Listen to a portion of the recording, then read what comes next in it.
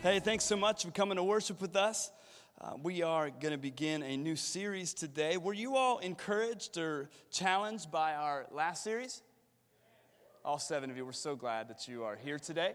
But seriously, don't move that. There are so many things and so many practices. Jesus does not invite us into a test that we take once, but a life and a journey that we embark upon with Him. Practice, practice, practice, to quote the philosopher Allen Iverson. But practice matters, and the practice of confession, the practice of worship, the practice of friendship, the practice of reading the scriptures, these things that we invest in our lives on a daily basis. So we hope you were encouraged. We hope that you were strengthened. We hope that you were challenged. And so we just want to encourage you all to keep leaning into those things. Amen? So this past Wednesday was Ash Wednesday. It is a marker for the Lenten season. It's a church calendar season. Denominational churches often recognize it and speak into it. And so we have, over the last several years, been leaning into it as an opportunity to speak specifically into a Lenten series. And so the Lenten season are the days leading up to Easter. I want to talk about Easter here at Life Church. Easter here at Life Church, we often see a 50 to 75% jump in attendance on that one day. So we've been averaging a little over 400, just statistics and numbers for you all to quickly forget. But that also means that we will normally have between 6, 7, pushing 800 people on Sunday, on Easter Sunday. As you can imagine, and you're starting to sweat, I've been sweating for a number of weeks thinking about how are we going to make that happen. And we've talked and we've researched and we've done a lot of different things. So we are going to keep our 10:15 gathering on Easter Sunday, and we are going to add, say add. We're going to add another additional gathering at 8:30 in the morning. Those of you who believe in sunrise services, that's great. That's as early as we believe the sun gets up here at Life Church. I was speaking to a cross-section of people at the church. Hey, what do you think about this idea? What do you think about this getting a general sense? And one gentleman came back to me, who shall remain nameless, but he's running sound today, was like, hey, how do we know that Jesus doesn't get up at 12 in the afternoon? And I was like, amen, brother. So we are going to have our 10:15 in the morning gathering, but preceding that, we're going to have a gathering at 8:30 in the morning. We will be talking about that, so you can make your plans. You can come to the 8:30 and get to Easter brunch, and we believe in Easter eggs, so get to your Easter egg hunt and all of those types of things. That also means we need more people to serve. Say team. We believe in team, and so there are going to be more opportunities for people to come alongside, sign up on the schedule. Maybe you've never served at the church today. It's a wonderful way to attach. It's a wonderful way for you to find value and worth in and of yourself, not completely, but starting. And so we're going to be offering opportunities for people to get on teams and help us at the doors, the host ministry, the Kid Life ministry, and everything else that's going on a regular basis, but we'll kick off at Easter Sunday as well. Also, just want to tell everybody, the preceding Thursday and Friday, we will have a Maundy Thursday gathering. It'll be 1 hour from 7 to 8 here in the sanctuary, and then a Good Friday gathering from 7 to 8 here in the sanctuary. Childcare will be provided, but it's very low-key. We work through some really beautiful exercises and practices on Thursday and Friday. I won't speak to those things because it might scare some of you off. Foot washing. But every time we do it, people are like, I don't want to do this. Every time I do it, I'm like, I don't want to do this. It gets weird with podiatry and such. But it's always a wonderful opportunity, and it's powerful. It's always, those gatherings are great. So put them on your calendar. Again, childcare is provided, but again, it'd be wonderful for your young person to be in and experience that as well. They're short, 1 hour, and we think that they are beneficial. All right, do I have any ladies in the house? Do I have any, more specifically, ladies in the house going to Devoted Conference? They're a louder bunch. We want to pray for our women as they go to the Devoted Conference. We want to pray for our men. No, I'm just kidding, as they have to keep track of the children folk. But we want to pray for the women of the church as they go for a time to really connect with God's Spirit and connect with one another, build community. So if you're going to Devoted, would you mind just standing up?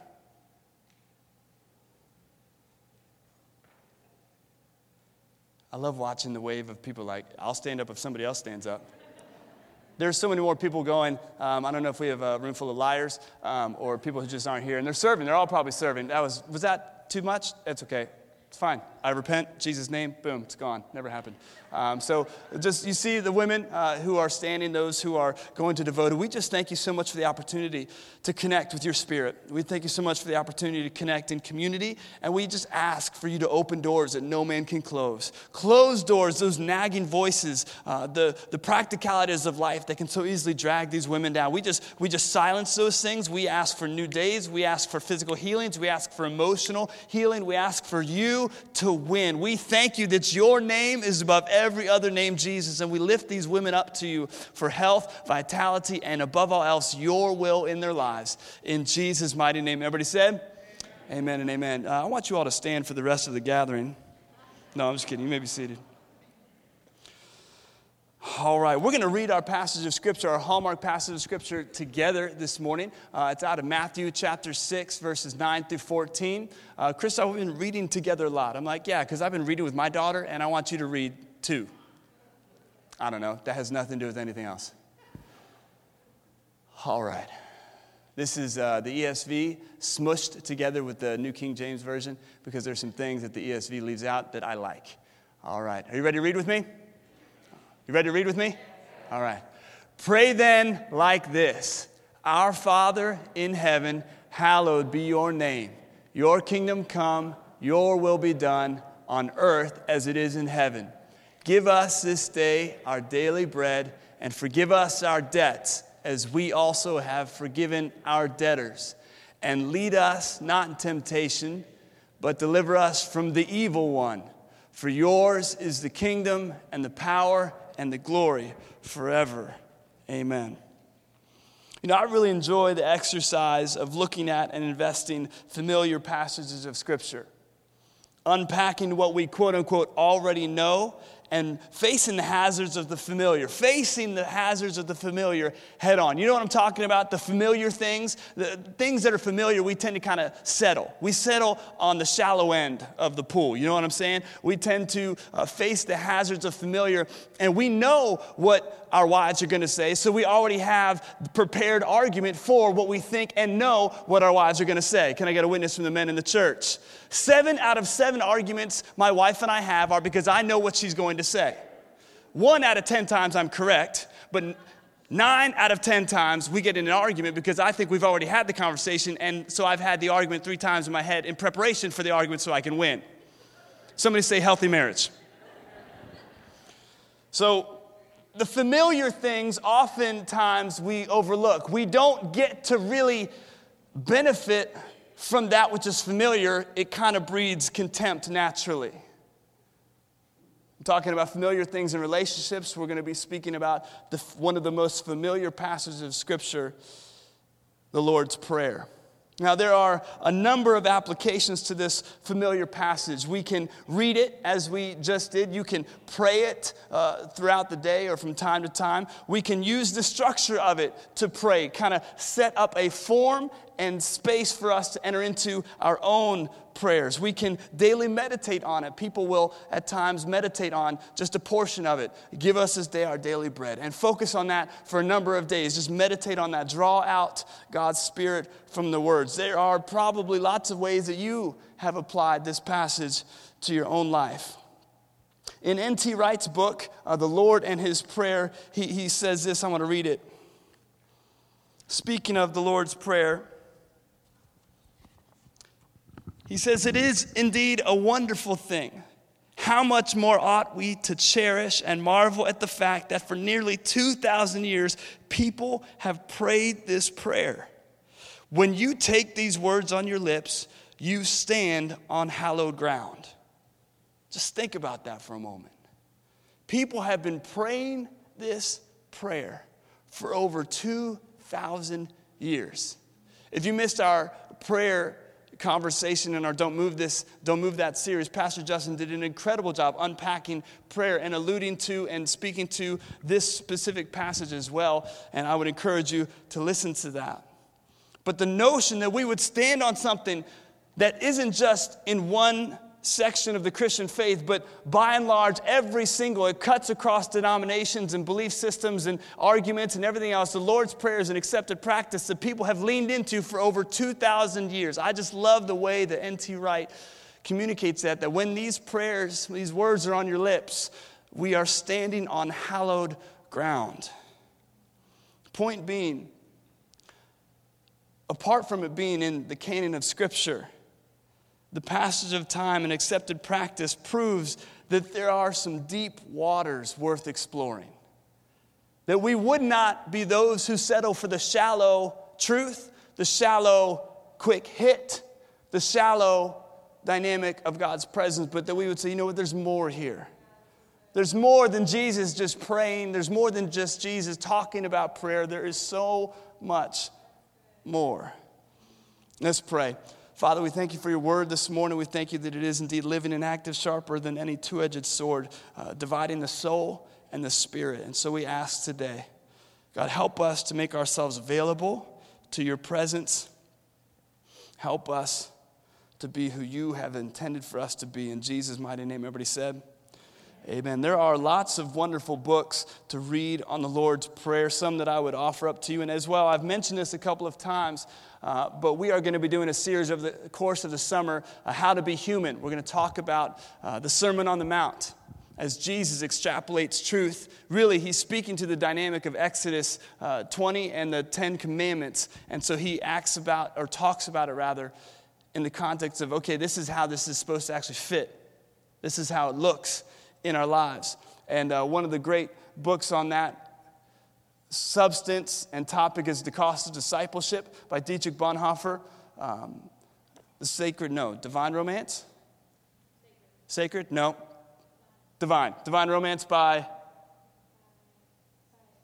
Doesn't matter. It's a great book.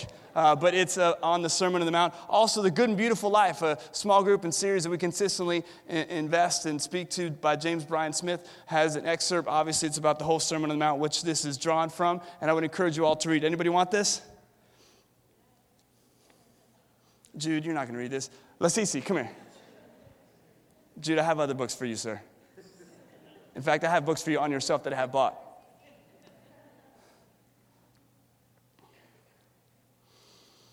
Also, N.T. Wright, J.I. Packer. Side note, if you want to be a theologian, just start referring to yourself by your initials. I shall be now never known as C.P. Fehrenbach. And I'm working on an English accent. It makes me smarter as well. And the church said,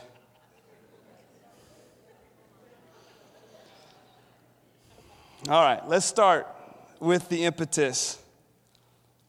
Let's start with the impetus for these words that Jesus gives to us away from our passage of specific interest. The telling of this moment and it really shows forth for us in Luke's gospel. Luke's gospel details the Lord's Prayer, but it begins with a question. It begins with, okay, the disciples come to Jesus and they ask him, hey, teach us to pray. This is not just a random moment. I think we always have to back up and say, why is Jesus saying this? Why is Jesus doing this? I think too often we enter into this Western and American mindset that Jesus just sits around pontificating, teaching class after class after class after class. Jesus does not do that. He is more purposeful than that. And so it's always in response to, maybe it's because he's moved with compassion. Maybe it's because he sees the multitude. Maybe it's because he is interrupted by this woman who's caught. There's always a reason why Jesus speaks the words that he's speaking. And so the Lord's Prayer, we have to begin with understanding, is not just Jesus saying, and now I shall talk about prayer.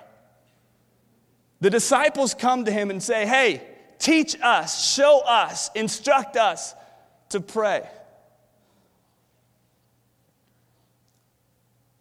Firstly, do you know that you can ask God?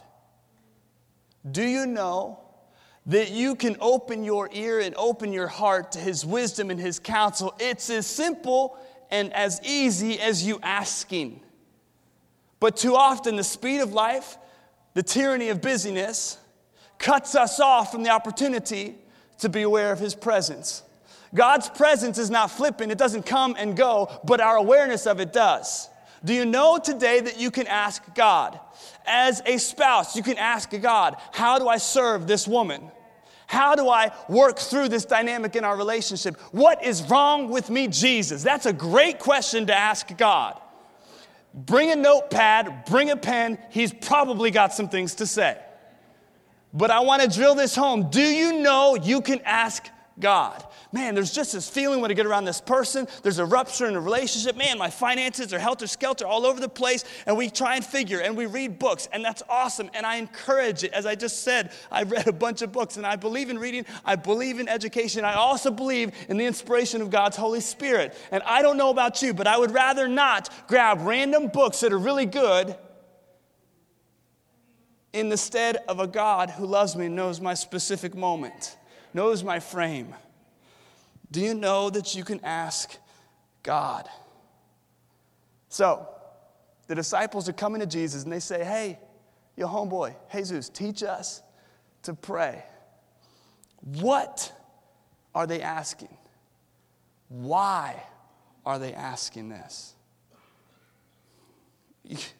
We have to always remove ourselves from the flannel graph, vanilla wafers, and lemonade of our Sunday school days. These aren't just these richly theological laden dudes who are like hanging on his every word, like, teach us to pray. Show us the seventh. These are a bunch of fishermen and tax collectors. What are they asking? Teach us to pray. That word, pray, comes from a compound word, which means to be near or towards by entreating, willing, and leaning. They're asking Jesus about this activity, not because they're spiritual, but because they have seen Jesus do this.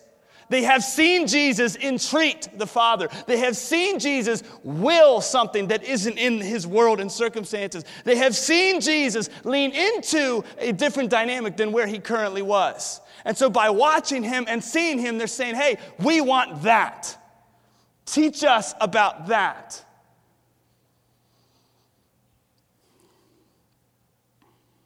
Praying is not divergent from who Jesus was and is. They're seeking a foundation for what he's modeling. Man, kids were such a good idea when we didn't have them. Hallelujah. No, I'm just kidding. I love my kids are amazing. I love Asa. Went and spent a day with him watching him play basketball. Just so proud of who he is. I'm so proud of who Jude is at 11 years old. He comes home and does his homework by himself. Thank you, Jesus. I'm so proud that my son Jude at 11 years old can hit a baseball further than I can. I'm so proud that Zoe can manipulate so much better than I can. There's so many things that I'm proud of my wonderful children. They add a lot to my life. And they are the largest, without a doubt, aside from my wife. In fact, more so than my wife. Asa, Jude, and Zoe are the largest barometers for who I am and where my heart is. Because what they see me do, they do to the nth degree. I would submit to you parents today that some of the things that you're frustrated with your children,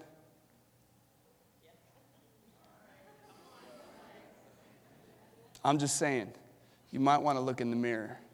And it might not look exactly the same when you look at it, but it's because you're not 7. It's because you're not 14. And I would submit to you the frustration you have with them on their phones. Let me ask the question, how much are on your phone? What are you modeling? I know what you want for them. You're here today. Thank you. You have them here. You bring them to church. You drop them off at Real Life. You do all those things. And they're like, why is there no change? Why is there no growth? Why is there no healing? Why are they rude to me? Just take a step back. And may we be parents who look ourselves in the mirror and say, man, what's my part in this? What am I modeling? My point in saying all of that is because the disciples have been watching Jesus. Your kids watch you. My kids watch me. Oh, man. How many times have my boys been like, yeah, but you do this? And I'm like, go to your room that I pay for. And don't quote me to me ever again. And this never happened. Don't tell people at church about this. I am the holy man. So the what? They're asking Jesus about something that he does. The why? Just as another question came in another moment of Jesus' life, what is the greatest commandment? This is a somewhat expected question of filtration and perspective. It's a yoke establishment for a rabbi. Most rabbis would have heard the question, what's the greatest commandment? And the vast majority of rabbis would have heard the question, hey, teach us to pray, because they would give their perspective on prayer. They would give their perspective on leaning into and away from and how to expect and how to entreat. It's another way. Look, they're not saying, hey, how do you pray? They're asking Jesus, how do you pray? They're not asking Jesus, hey, tell us about prayer. They're saying, hey, how do you do it? And so with that context and understanding, all of a sudden the Lord's Prayer takes on a slightly different turn. How do you, Jesus, how do you entreat? How do you ask? How do you will in the world with its circumstances? How do you lean into life? J.I. Packer writes this. He says, praying to God is a problem for many today. Can I get an amen from the church? Some go through the motions with no idea why. Some have exchanged prayer for quiet thought or transcendental meditation, which, by the way, I think are wonderful practices to have in our world today. Most perhaps have given up on prayer entirely. Why? The problem. The answer is clear. People feel a problem about prayer because of the muddle they are in about God. Homework assignment. Use muddle in a sentence later this week. If you are uncertain whether God exists or whether he is personal or good or in control of things or concerned about ordinary folk like you and me, and you're bound to conclude that prayer is pretty pointless, not to say trivial, and then you won't do it. And here I stand up here before you and I say, hey, prayer is important. Pray, pray, pray. And you're like, maybe in the recesses or maybe on the shallow side of your life and being, you're saying, but God doesn't know me. Certainly isn't good. Not aware of me. So why would prayer in any of those circumstances mean anything to you? The issue is not the activity, but the relationship. Your awareness of his presence. Here's the thing. Speaking about the disciples asking Jesus to pray, Jesus is God.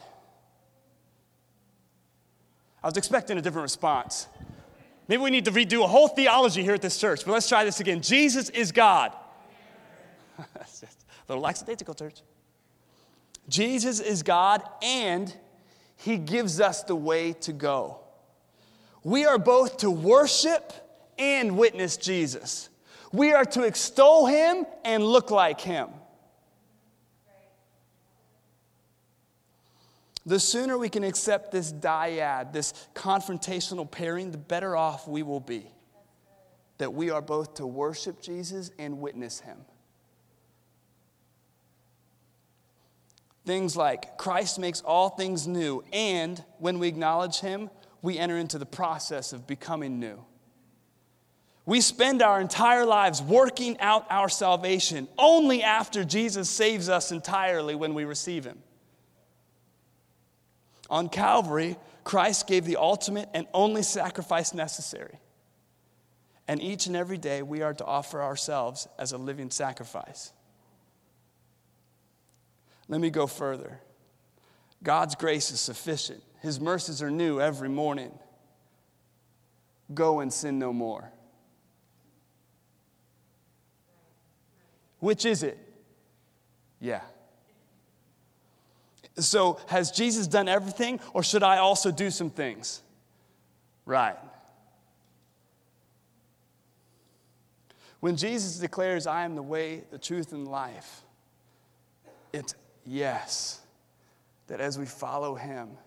But then later he says, and greater things you'll do. It's not just a moment and a passage of issue, but it's also the passage of our lives and time.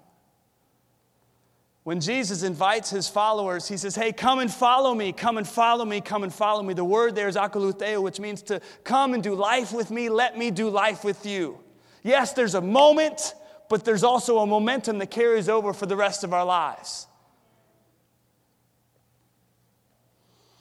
And so with these 4 words, if you're taking notes today, the title of our series is 71 words, showing us how to pray, think, dream.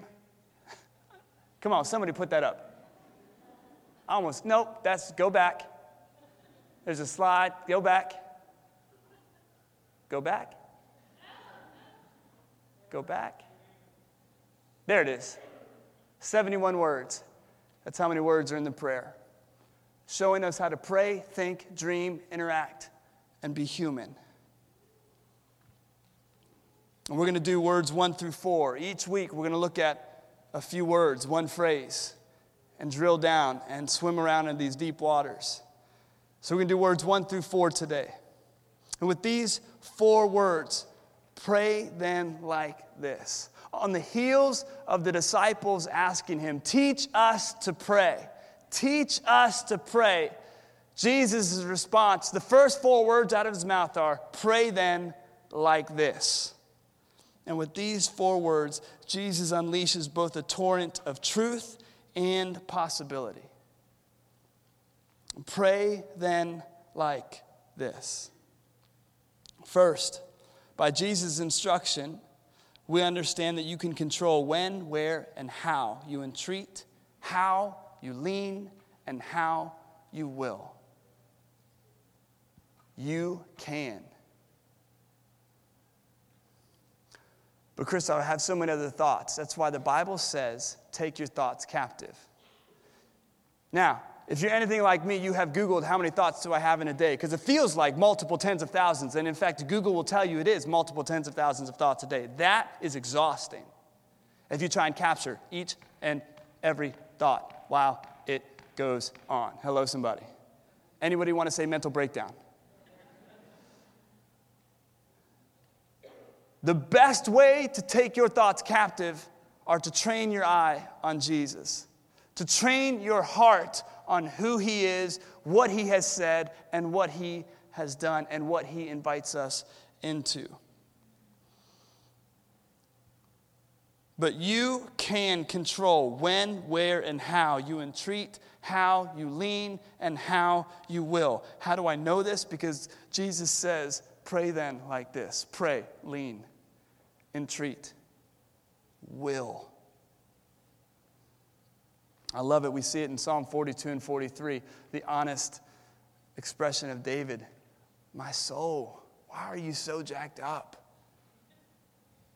Last night, I had a rough day. Not a rough day. It wasn't a bad day. It was a good day. Lots of great things, but it was just a day. Can I get a witness from the church? It wasn't like, my pet's head didn't fall off. I don't have a pet, praise God. But like my car started, first try. The window the mirror that I have duct taped on didn't fall off. Like things did not go wrong yesterday. It was just a day.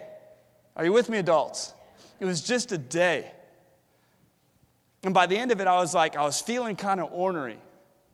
And I know when I'm feeling ornery when my wife looks at me and says, are you okay? Up until that point, I'm confident I'm okay. Then she says, are you okay? And I am confident of the fact that I am not. And I looked at her and I was like, just tired. She's like, well, you've been waking up. I'm like, yeah, like soul tired. Like I'm physically tired because I'm an adult, but I'm soul tired because just lots of things. Well, what is it? I'm like,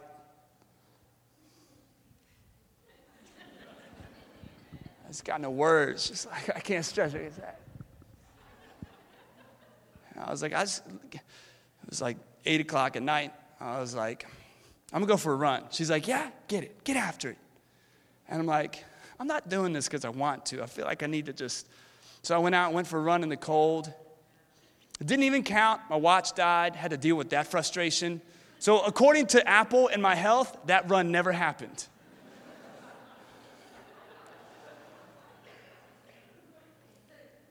But in the course of that running, I was like, man, God, I'm just down. I'm weighty. I'm frustrated. I'm irritated. I want some wind in my back. You ever realize when you're running, the wind is always in your face? What is that? And you're like, okay, fine. I can take it on the front side. Then when I turn around, it shall surely be at my rear. But somehow it does not. That is the number one reason why I know I am not in heaven. I'm in heaven, man. That run's going to be like.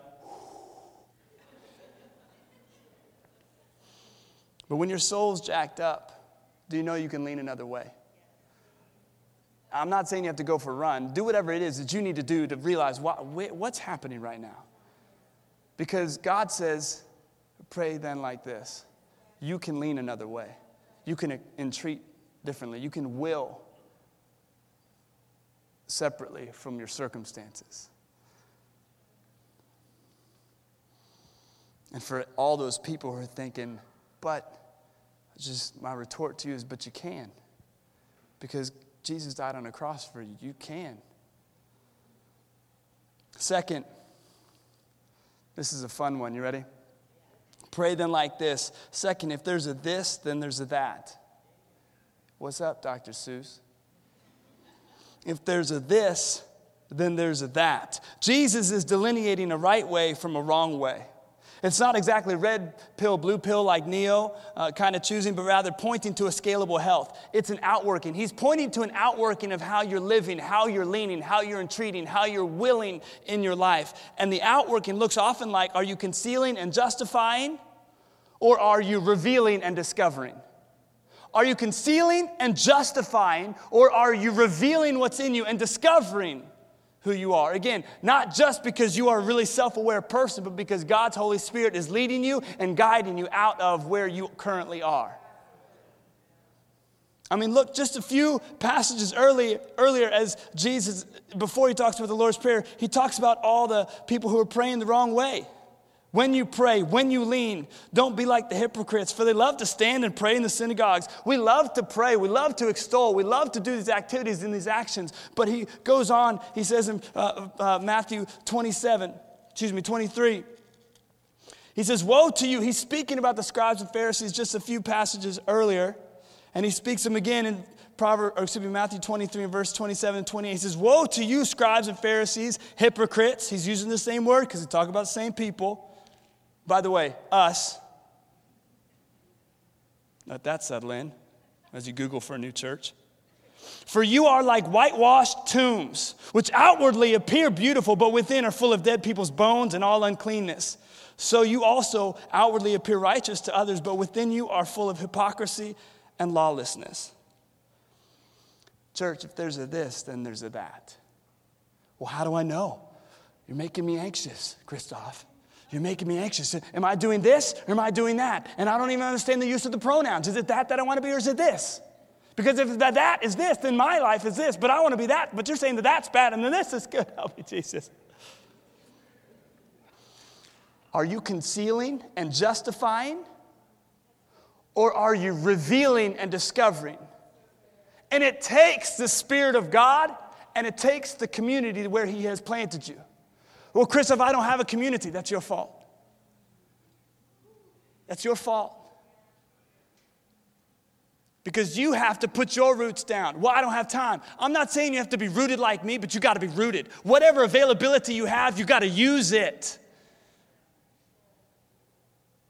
If there's a this, then there's a that. If I could have those who are going to prepare communion come, we're going to celebrate communion this morning. This dyad that I was speaking of earlier, this both and. God's grace is sufficient. His mercies are new every morning. And then God also says, go and sin no more. Christ makes all things new, and we acknowledge Him entering into the process of becoming new for the rest of our lives. Communion is catching in this dichotomy as well. And I'd like to invite us into that struggle this morning. Go ahead and stand with me. And I use that word catch. When I was younger, catch used to mean I was passing something and somebody was passing it to me. Catch.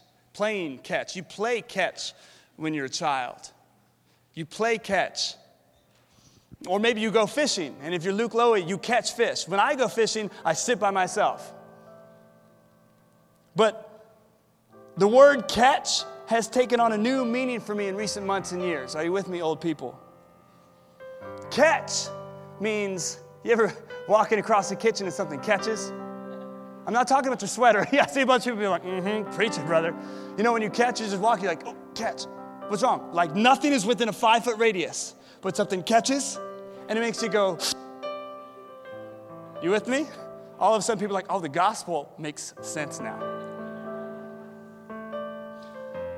communion, the Eucharist, the bread and the cup is supposed to catch. That's why he says every time you eat and drink, do this. Every time you do this, remember me. Catch, catch, catch. N.T. Wright quotes 1 Corinthians 11. He says, as often as you break the bread and drink the cup, you proclaim, you announce the death of the Lord until he comes. We come for our daily and our heavenly bread. We come for our daily and final forgiveness. We come for our daily and ultimate deliverance. We come to celebrate God's kingdom now and pray for it soon. The catch. So we have our bread and cup this morning. We have Gluten-Free Jesus with Brenda and Amanda.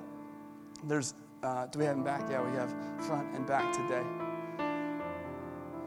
So, Father, we just thank you so much for what you accomplished on the cross through Jesus Christ. We thank you for the obedience unto death. We thank you for the open door of salvation to every single person on the face of the planet today. We love you and we honor you. And as we get the bread and cup, let us be mindful of your body that was broken, your blood that was spilled, and the salvation that is offered to us in the moment, and what you invite us into for the rest of our lives. In Jesus' name, everybody said, amen. Come get the bread and the cup, or go get the bread and the cup, whichever way you're going.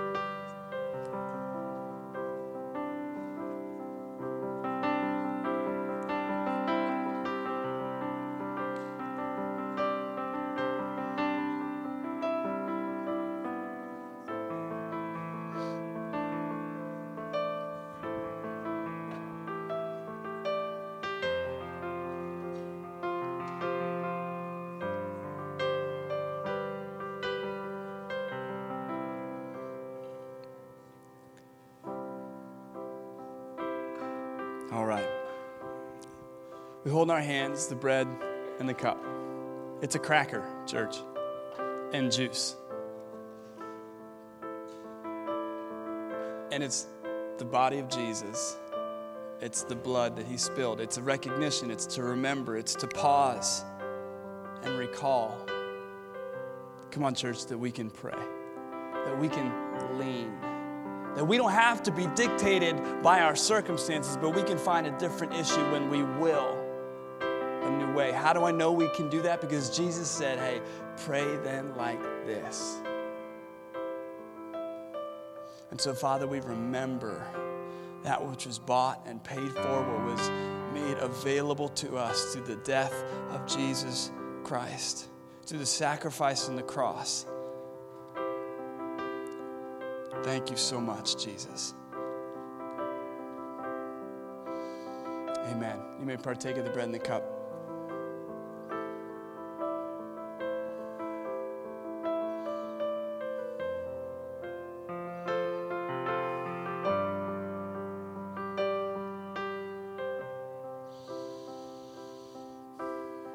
just want to give opportunity for someone to accept Christ as your personal Lord and Savior. We've mentioned it in worship. We've talked about it in the message today. Jesus is available to you, but we have to receive him. We have to say yes to what he is, what he has accomplished. And it's really simple, church. It goes something like this. Jesus, give you my life. Jesus, I give you my life. We can get into theology. We can get into water baptism. We get into baptism of the Holy Spirit. What matters most is for you to say, Jesus, I give you my life. And if that's you today, you'd like to make that declaration, maybe for the first time, or maybe you have wandered and strayed or gone your own way, and you say, you know what, I want to come back home. I want to just really put my life on the foundation of Jesus Christ. If that's you today, just lift your hand right now so we know who we're praying with. Anybody today want to make that declaration? I see your hand. Anybody else? You don't have to lift it high, just so I can see it, so we can pray with you today. Anybody else? I see your hand. Thank you so much. Anybody else? All right. Anybody else? Thank you, Jesus. I got nowhere to go. Spring training don't matter. Cubs aren't playing yet. Hallelujah. All right, we're all going to pray that prayer together. You ready? You ready, church? All right. Jesus, I give you my life. Father, you heard every voice in this place. You saw the heart declare that. You saw the hands go up and the decision to follow after you. We pray specifically for those two people. Anybody else who right now is making that shift. Maybe they didn't feel confident enough or safe enough to raise their hand. We just pray blessing on those people who made that shift to receive you. Holy Spirit, we ask that you would just fill their thoughts, fill their heart, and lead them and guide them in truth. Thank you, Jesus. We love you. We honor you. We thank you for what you're doing in people's lives. In Jesus' name, everybody said, amen. Come on, just give a clap offering to Jesus. That's what we're about, following Jesus, making those declarations. Hey, if you prayed that prayer, if you lifted your hand, I saw you. I won't chase you down. I got a hamstring thing. But if you want to come talk to me immediately following the gathering, I'd love to pray with you, talk with you. Jay Goodwin is in the back at the new place. We'd love to connect with you if you're a back of the room type of person. But let's do a benediction together. We're going to read it together, and then we let it sink in. Then we're going to read it together again. You ready, church? All right, let's read it together. Here we go. Is it there? Sorry. I didn't even know it was there. All right, let's go. May we believe Jesus, be persuaded by his opinion more than our own. May we allow God's Holy Spirit to catch and help redirect our attitudes, actions, and expectations. No, wait. No condemnation. We won't excommunicate you for the first time, but the second time it's going to be a whole nother conversation. I was just kidding. We don't believe in that. All right, let's read this together. May we believe Jesus, be persuaded by his opinion more than our own. May we allow God's Holy Spirit to catch and help redirect our attitudes, actions, and expectations.